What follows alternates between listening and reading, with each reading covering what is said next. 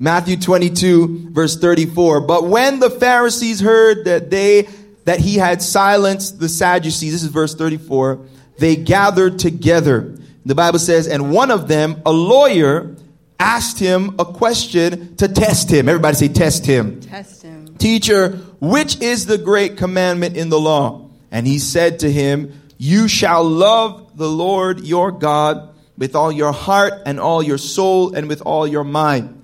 This is the great and first commandment. And then he goes on and says, and the second is like it. You shall love your neighbor as yourself. And the last verse for our reading says, on these two commandments depend all the law and the prophets. Praise God. Praise God. So I'm going to start introduce a story. I'm going to tell on myself a little bit and my dad, which he's probably not going to be happy about it, but oh well. I have the mic.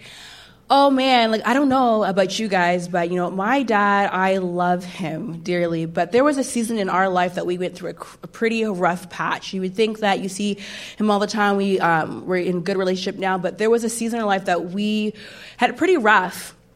For a couple of years, it was rough. It was up and down. But I remember getting into a new season of life. I'm thinking, Lord, I'm ready to head into a relationship, but I know I need to close a chapter between my dad and I for me to move forward in a relationship. And I remember I wrote my dad this crazy, at the time, I'll go back. At the time I was in school in Michigan in college, and my dad lived here in Toronto. And I wrote my dad this very long letter. Back in the day, we wrote letters, not emails. And in my letter was quotation marks. I was you said blah, blah, blah, and I did this and that. You know it's serious when the quotations come up. I was word for word, and it was a lot of stuff that I just pretty much vomited in this email about what you've done or how I felt. But at the end of the email, at the end of the letter, I remember saying a prayer for him. And you know what? I did this for myself, and it was nothing to do with him. It was up to him to work with God, how he received the letter or what was the next steps. But I knew for me to walk into this relationship, at the time it was my husband, which I didn't know was going to be my husband. But I know that I needed to close a chapter to move forward. And so what was crazy is after I wrote that letter to my dad, and that was a very defining moment in our relationship. I remember I came home that Christmas and we made amends through all the stuff that we were going through. And since that day, I have to say, God is so faithful. God is good. He's such a restorer of relationships. Come on. And, later down the line, we'll go in deeper with the story, but pretty much God restored that. And, because of that restoration, I was able to make room for my husband because I closed that chapter. And so we're going to talk today more about taking care of ourselves so we can make room for other people. Yeah, and I'd say just kind of around the same, on the same token, I was kind of a part of this story, indirectly as well, in that at that time, before we got connected, I was seeking God about taking next steps in terms of getting into a relationship as well. And I was thinking, at that time, just entering in ministry and all of that. I believe I was 20 or 20 at the time, yep. Mm-hmm. And just thinking about next steps. Where do I go? What do I do? And the Lord put on my heart. Some of you may have already heard this if you've seen me preach or share my testimony, our testimony. And there was a time where I had stolen some jerseys from a pastor. In my BC life, right? Back when Pastor Andrew was on a Thug Life tip, fam. And we were trying to run streets and things. And so at that point, right, I realized that in order to go forward and connect, I had to make sure I was whole. And so there were some wrongs that I had to make right. And that was a notable one where I had to connect and apologize to him for thieving his jerseys. And so just so you understand how crazy it was, God had showed me that Pastor Chantal was my wife, and as he said to me, that's your wife and the mother of your children, right? And it was blatant like that, and I was thinking, if I'm going to go and say something like this to her, or if I'm going to tell her this on the real, I need to make sure that this is the Lord. So in that moment is when I heard, as I was seeking God about what I need to do to be in a whole place before I moved into that relationship. That's when I heard in my spirit, the Lord's like, you got to apologize to Pastor so-and-so for thieving his jerseys. So I hadn't seen him in years, right? And at that day, Pastor Chantal and I, we were having lunch in the cafeteria just as friends because we were connected through Toronto. And as I'm sitting there at the table, haven't seen this man, my back is to the cafeteria line where to pay for the food. And as I'm sitting there and we're talking, I'm like, at the time, I was like, Chantal, there's something I got to tell you, but I just can't tell you this until I apologize to Pastor so-and-so. And these were the days before no facial hair. Yeah. Mans were all looking crazy. I couldn't even grow a mustache. Some of y'all still have that struggle today, but no shade, right? Don't look at nobody. But anyway, in that moment, so she just taps me and she goes, turn around. And I turn around and guess who's in the line? For those who the pastor is in the cafeteria line paying for his food. And I haven't seen him in years. And I'm talking to her about him at that moment. So God provided the opportunity in that moment. And I got up to run. But if you know Pastor Chantal, she'd be like, listen, fool. Do what you got to do. And so she grabbed me and she was like, no, you go do what you got to do, and encouraged me to go talk to him. So I went and I spoke to him and made amends. And that was the defining factor for me. Hers was a letter to her dad. Mine was apologizing for something that I did wrong in the past to prepare myself, to prepare myself for what was next. And, really and truly, all of this is around the concept of, as Jesus says, the second important commandment is love your neighbor as yourself. And I established last week the concept that, he goes on to expound, especially in the other Gospels, who your neighbor really is. And essentially, it's anyone that you do life with. Anyone that's in your circle of influence would be considered your neighbor. And so that would even extend towards the relationships that we have. Mm-hmm. And so I told you, we established last week that the way that we love others is determined by the way that we love ourselves. And so the question was proposed: if you were to love someone the way that you love yourself, would you harm them or would you be helping them? And so we challenged you around the importance of self-care. And we talked to you because, about the fact that it's not a privilege or it's not a luxury, but it's actually a priority. Self-care is a priority.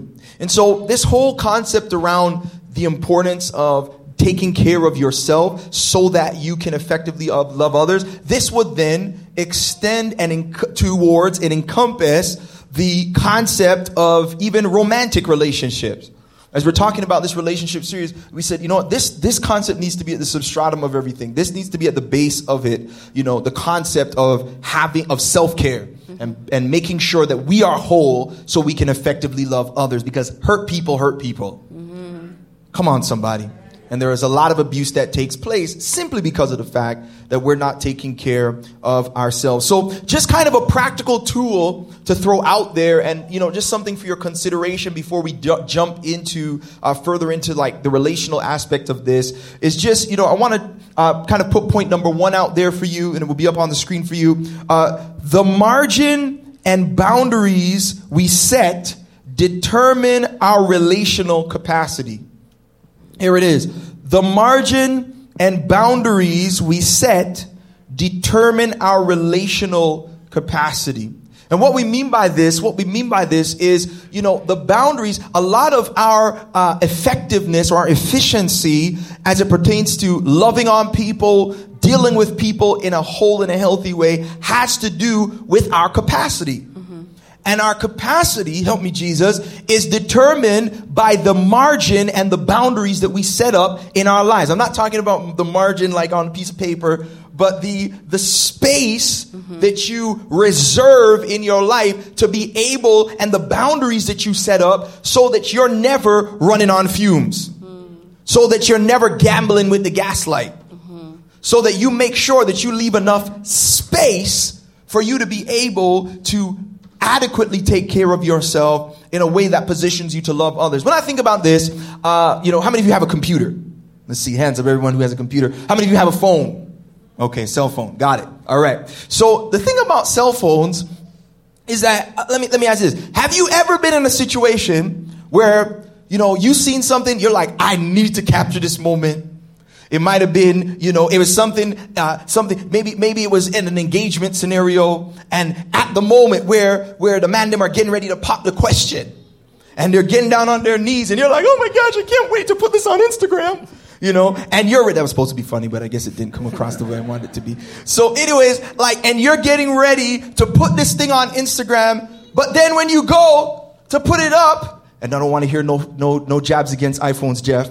But you go to put it up and it says no storage, no more storage. Anybody ever been there? Mm-hmm. No, you said no. That's that Android demon talking. We rebuke you in the name of the Lord. But no. So you're to the place where your iPhone storage is full. Mm-hmm. And what happens is you miss moments because you don't have any capacity left on your phone because you were not guarded. You're like, I'm straight. You know what? This one last picture, they even put up the warnings like your storage is almost full. Go in and manage. And the man them are like, nah, I'm straight, fam. Let me just take 10 more pictures because I need 15 more selfies in my phone, right? And then when the moments that matter pop up, you don't have the capacity to be able to capture them. And then this is what happened. Then, as a result, we start mismanaging our space. So look, can I just preach this? I'm trying to stay seated, but I feel it creeping up on me, fam. Listen, this is the thing. So then in that moment, because you want to capture something, you go into your phone, you open the delete button, and you just start selecting stuff. Delete. Then you go and empty storage, and it tells you, if you delete this thing, it is not reversible. And you're like, okay, just to take this picture. And then we go and we end up deleting stuff like your child's first walk. Something that's important, but because you were mismanaging your capacity. Oh, I'm just talking about the point this morning. Come on. You don't have the space, and so consequently, you mismanage the things that are already in your phone. And this is what it looks like for those of us who are not setting margin and boundaries in our lives. What we do is, as a result of us not setting margins and boundaries and going to the end, we have no room for self-care, and consequently, we mismanage the people who are already in our lives, and also we don't even have the room to effectively love on those who we could be connected to. So good. And man, go. You preaching. This is important. I think this is pivotal to our understanding. Anyway, go ahead. What I want to say too with that point is, too many times when we don't have capacity in our friend zone, we cannot add more friends. True. Or when we have our capacity for romantic, we don't have opportunities for friends. Too many people are too invested when it's early on in the relationship, being too romanticized too early when it really needs to be in the friend zone. And you're missing opportunities of other people that maybe are in the friend zone that need to be in the romantic. You know what I'm trying to say? They're in the wrong zones because we didn't make capacity, we didn't make room for them. Wow. And in our lives, the same goes when we talk about margin, budgeting. Go back to finances. Come on. That's our financial advisor, Dave Ramsey. Not my man from last week. Go watch the podcast with us. But you know what? When we budget, it gives us margin so we can actually spend and do more. It does not take away that we can do less. It actually gives us more capacity to do more if you know what you're doing with your finances. Too many people are scared of budgeting because it thinks it lessens them. Too many people are scared of putting margin in their lives because, that means I can do less. No, it gives you the capacity to do more. Yes, Lord. Because you know where your time is being affected or what you're doing, it also your money. And so it's so important to have margin. And that even when you are a parent, we're talking about being parents, you have to make sure you take self-care so you can be a better parent. I am a firm believer. I'm only an effective mother or a wife if I'm a good woman by myself. I have to make sure I take care of as a woman so I can pour into my children, pour into my church, pour into my husband. But first I have to take care of myself, give myself margin so I can help other people. And I'll say this, and we could preach on this for the rest of the message. I think this is an imperative concept. towards the success of our lives, right? So this is the thing, though. When it comes to margin, when you talk about it, one of the greatest principles I learned and understood is that, here it is, just because you can doesn't mean you should. Come on. Just because you have it doesn't mean that you should. Mm-hmm. You know, I mean, you know, I grew up with a Bajan background, right? And one of the things that my grandmother always has was called a bubby bank. One I don't know about no bubby bank, right?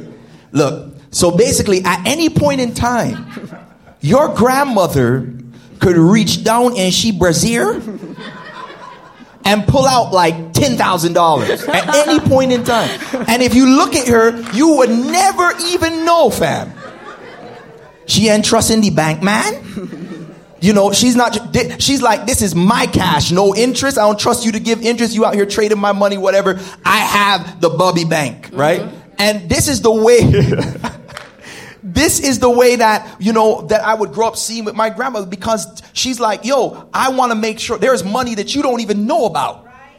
Because I have capacity. So when my grandson shows up and says, you know, hey, grand, I need a jacket, you know, she can pull out and say, here, and think nothing of it. Because, so the bottom line is, just because you can doesn't mean you should. Mm-hmm. So there's a lot of people, if they call you and ask you, hey, are you available to do X, Y, or Z? You know, people be like, oh, let me check my calendar. And you look and you see free time. And so you're like, oh yeah, sure, I'm available. And in actuality, it shouldn't be that easy for people to just grab you and throw you into stuff. Oh man, I want to help somebody. You should be, see, this is the thing. When you think about resources, it's not just your treasure. Mm-hmm. Your time is your most valuable resource. Come on. And many of us out here squandering. You're good with your money, but squandering your time. Oh man. It should be harder for people to get time out of you than it is for... I'm about to run. Than it is for them to get money out of you. Come on. And many of us, we're out here squandering our time. And we're to a place where we don't understand. You should have your time budgeted. Yo. So that there's margin in place, so that at certain times, there are times when you call me, people will call me, and I will ask them, are they bleeding or are they dying? If they're not, I'm not going. Because at the end of the day, there are certain times I allot for my family in the morning time. And even in terms of productivity, and I'm sharing these things not to be braggadocious, but to share with you, you know, the way that you have to parcel your time. I get up before my whole household in the morning. And the way that I do this, I get up before my whole household and I pray. I spend time in prayer on my face for you guys as a church and for myself and for my household and all this for an hour of prayer time. Thereafter is time spent in the Word. Mm-hmm. And then thereafter is time reading resources that are not necessarily Christian related and podcasts and things of this nature to strengthen myself. That is time, about 2 hours of time that I set aside every day, that I don't care what it is. Mm-hmm. If you're not bleeding and if you're not dying, I am not going to participate, or I'm not going to come, because it is budgeted time for my self-care. Mm-hmm. So I can effectively get up here and minister to y'all, that when I show up to pray for loved ones and family and all this stuff, that there's actually power behind it. Come on somebody. Mm-hmm. That when you sit in front of us and you talk to us about your broken marriage, that there's actually godly counsel that comes out. Mm-hmm. Not because I'm better than you or I'm Superman, but because I spend time filling up, so there's actually something to pour out. Oh man. So good. I'm telling you, the Netflix demon, those series are taking people's time. Also, listen, especially that recurring playing where you just keep playing. I know, 10 seconds. You don't even have enough time to come out of it. And then the scrolling demon, man, before bedtime. It's taking enough. I'm confessing, sometimes I thought it was supposed to be bed at 11. It's 12 o'clock and I'm still scrolling. You know, and so those are the things that I'm being intentional, is putting my phone away from my bed, because it's taking up my sleep. Yep. An hour, I'm like, where did an hour go? I'm still scrolling. And you know what? I'm scrolling and I'm not even like purchasing anything. I'm not even getting good notes. I'm just scrolling. Dead time. And then the next morning when I'm complaining I'm tired, I did it to myself. So many things that we complain about are self-inflicted, not people inflicted. So many things in our life are self-inflicted, not people-inflicted. That's so good. So good, so good. And so, just to reiterate, our the margin and boundaries we set determine our relational capacity. How full is your hard drive? And so, going onward, point number 2, if you will, here it is. And just in talking about preparing for being connected and to be effectively connected to people, this is what we got to realize. Our biggest life goal should be to use our positions and our possessions to glorify God. Let me say that again. Our biggest life goal should be to use our positions and our possessions to glorify God. What do we mean by this? That should be the biggest goal of our life. Everything, wherever you are or whatever you have, it should be your goal to glorify God with it. 1 Corinthians chapter 10, verse 31. Why don't you go ahead and read that? So whatever you eat or drink or whatever you do all to the glory of God. And that's a very powerful concept, because he's saying not only in eating and in drinking, which he says may seem like trivial things, because people be like, whatever, I can just eat whatever. He says, and I think a lot of us need to hear that message right there, because we are just listless with what we put in our mouths. And so he says, whatever you're eating and whatever you're drinking, and then he goes on and makes the blanket statement, and with whatever you're doing, do it all to the glory of God. So in other words, what we're saying is, some people, your biggest goal in life, talking about relationships, is to get a boo. For some of us, your biggest relationship in life is to get a husband, or to get a wife, or to have a girlfriend, or to get engaged. And the fact of the matter is, there's absolutely nothing wrong with having those things as goals in your life. But at the end of the day, we are not called to live and to invest our lives with that being the end-all, be-all goal of our lives. Our biggest goal in life, the biggest call we have on our life, is that no matter where we are, as individuals, whether you're together with someone or you're by yourself, your biggest goal in life should be to use your possessions and your positions to give glory to God. Glory to God. And you can, if you're married, you can get something else out of that too. Glory to God. Anyway, go ahead. Well, no, I think you just said it really good. I think too many times society from a young age is grooming you to think the end all is marriage. Amen. Or have a big house or have the education. And those are all great goals, but it's not the end goal. Amen. Those are milestones, I think, in the journey of on your life. But really, our goal in life, whatever God has entrusted me with, is to give God all the glory. Amen. And you can have that even if you're single. You can have that even if you whatever degree you want to get, or not get a degree, or whatever job you have. It does not lessen your goal or purpose in life if you're not married. I think too many times we stress that marriage is like, you got it. Like, that's it. Like, man, I'm married. Now I've gotten the prize. Marriage is not the prize. A lot of married people will let you know that too. Yeah, marriage. Yeah, exactly. Marriage is not the prize. Jesus is the prize. He is the reward. He is the very thing. Trust me, there's too many people wishing to be single and they're not single. See it. I'd rather be single than wishing to be single. You better preach. Marriage is not the goal in life. Yeah. And that's it. When the goal is to bring glory to God, that's why there's some people and they'll be like, and they're complaining. And I get it. I understand loneliness. I've been there before. I know what it's like to want to be in a relationship. But I'm telling you, a lot of us, the reason why you're not in a relationship is because it takes one hole plus one hole to make one whole relationship. And you're treating yourself like a half, thinking that it's two halves make a whole. And so the issue is that you're not in a whole place. And that's why when you get into relationships, those relationships fall apart.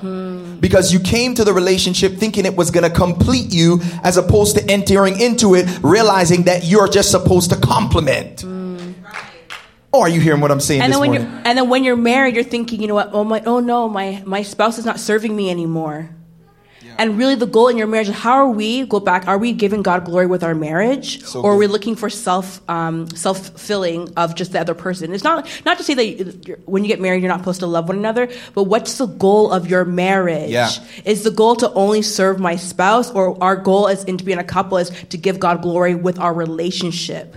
Our goal ultimately should be to maintain a godly perspective during the various seasons of our life. There are people that we have in our family, in our church family, especially who are widows or widowers. Because at some point in time in marriage, God forbid, things happen and oftentimes you can lose a loved one. Anyone know what I'm talking about?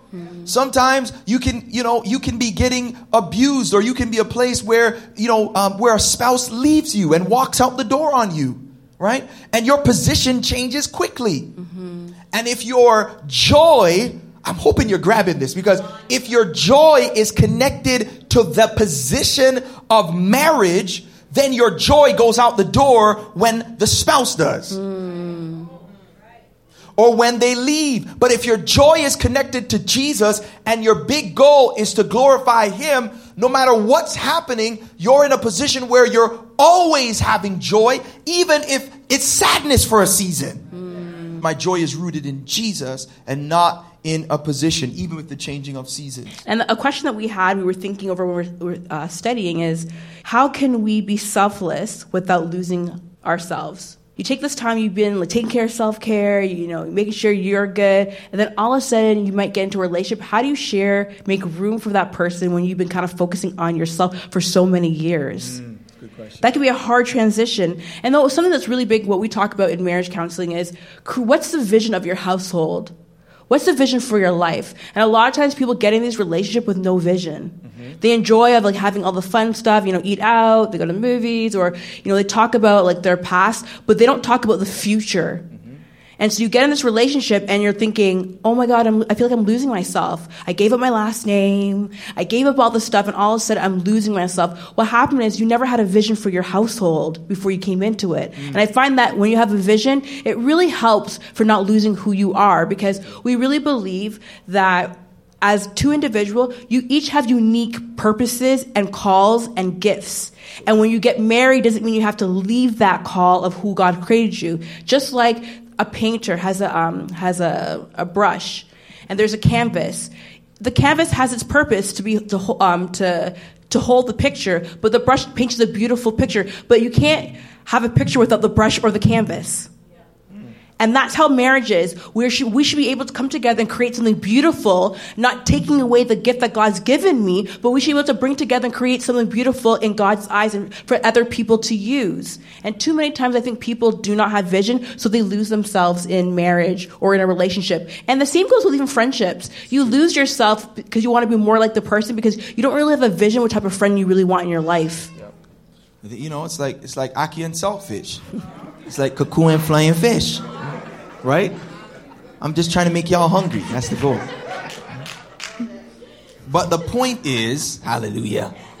The point is that, that we have to establish these things. And I'll say, even as it pertains to setting vision, essentially it helps us to set expectations as well. Mm-hmm. And, and reasonable expectations and agreeable expectations. The issue is that oftentimes, because there is no vision, there are no expectations. And don't get it twisted, things shift in life. Mm-hmm. There are things that will happen in your life that you don't plan to happen, right? But the bottom line is, and at that point, you would reevaluate or evaluate things and, and make a move, not in the marriage.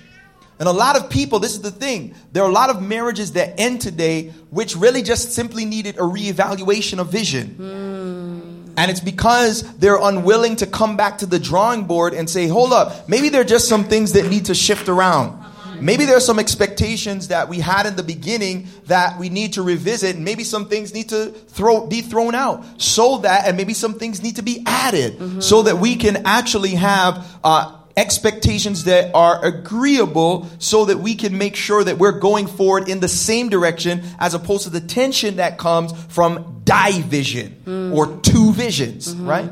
So I think that that's imperative, because ultimately we need to realize that personal sacrifice should not be personality assassination. Say that again. Pick it.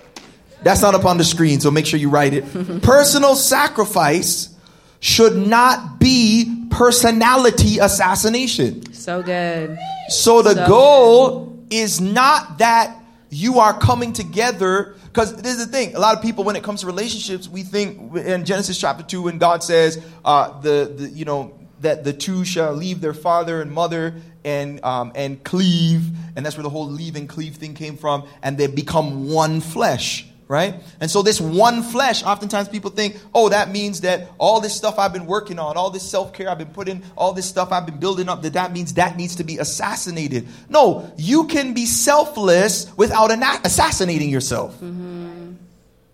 You can still be who you are and contribute to the table and bring good things to the table if you are to a place where you have established boundaries, you've established margin, you have put vision in place so that expectations are there and we all can agree on them. I was just saying, a lot of people once they get married, a lot of times like, you've changed from when we first talked about things. I'm hoping that we're all evolving.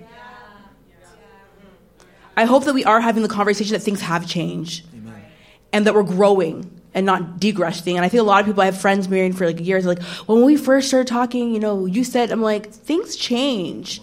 And we have constantly need to be reevaluating because, I'm hoping that I'm growing in my relationship with Christ, that he's changing a new vision in me and my heart, that I don't have the same vision that I had 5 years ago, let alone a year ago. Even as it pertains to the cross and to Christ. Jesus, the gospel shows us that Jesus was able to serve, but he still maintained who he was throughout his journey.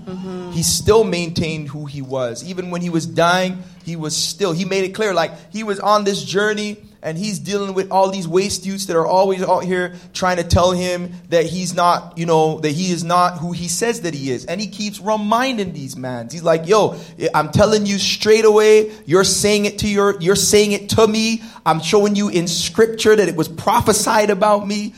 So he made it clear throughout his journey that he was who he said he was. Even in John 8:58, where it's declared, and they're like, listen, man, you're making statements as if you existed and you actually, are not even, how old are you, fam? They're like, you don't even have a full beard yet. And you're out here talking like you're ancient. And he says the greatest statement of all time, I believe, John 8:58, he says, before Abraham was, I am. He's just like, just I am. I didn't start.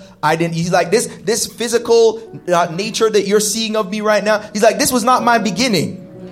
I was who I was prior. I am who I am prior to showing up through a Virgin Mary and prior to taking lashes in my back on your behalf, dying for the people who are mocking him, going to the cross, going to the grave, and rising from the dead with all power. He existed prior to that. So it is with you and me.